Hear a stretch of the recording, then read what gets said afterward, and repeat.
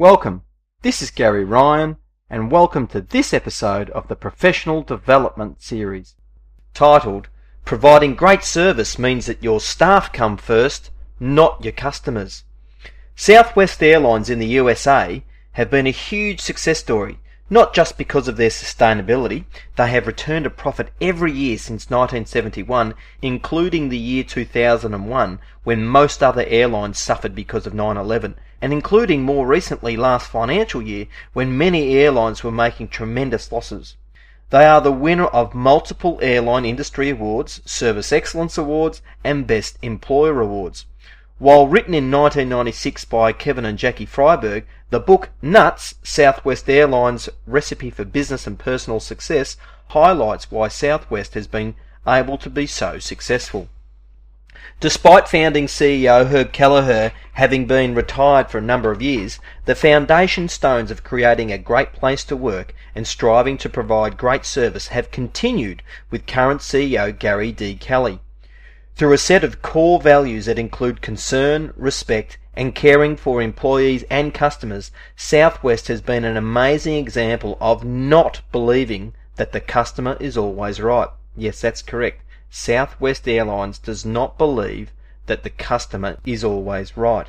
The fact is, the customer is probably right 99% of the time, but you have to be prepared to exclude some customers from time to time, especially if their behaviour is unacceptable toward your staff and other customers. I remember experiencing this lesson when I was a young manager of a fitness centre. We had gone through an extensive process with our members to create our fitness centre etiquette. It was highly visible throughout the centre, and all new members were inducted to the etiquette as part of their induction program.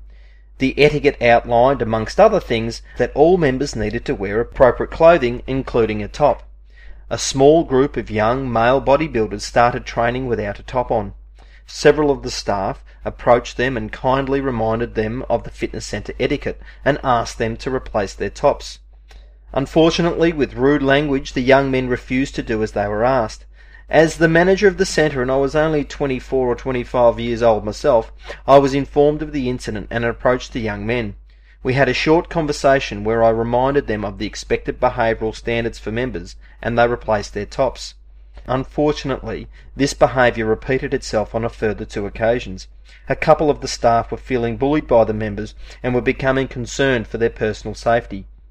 I had warned the 3 young men that if their behaviour did not change, then I would have to expel them from the fitness centre in accordance with our fitness centre etiquette.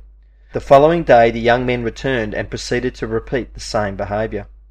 Upon noticing this behaviour, I prepared 3 cheques for the men, a 100% refund for their membership despite the fact that 3/4 of their membership period had already been used. I approached the men and asked them to leave the centre. I had another staff member ready to call for security assistance if they did not leave peacefully. I informed the young men that they were not only expelled from the centre, but they were also not welcome to return unless they could demonstrate a willingness to support the fitness centre's etiquette. Amongst a flurry of abuse and threats towards me, the young men left, cheques in hand, in fact, never to return. What was to follow both surprised me and reinforced the idea that staff come first. That in doing so they will serve your customers to the highest of standards. Firstly, no less than 35 customers personally spoke with me to inform me that if we had not expelled the 3 members, they would have left and joined another centre.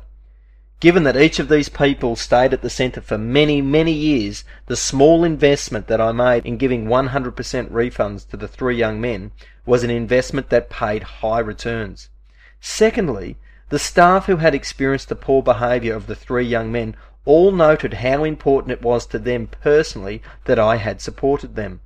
They said that it gave them confidence, and it also indicated that we took the overall delivery of our service very, very seriously. So seriously that we were prepared in fact to exclude some customers if that was in the best interests of both the centre and the vast majority of our customers. It is important to note that these experiences are few and far between. However, organisations have to be prepared to take effective action on the odd occasion when the customer isn't right. Usually, taking such action will show your team members that you really do put them first. If you would like to find out more information on our professional and employability development series, please contact us at orgsthatmatter.com or visit our online learning community at studentsthatmatter.ning.com. Once again, this is Gary Ryan, and thank you for listening.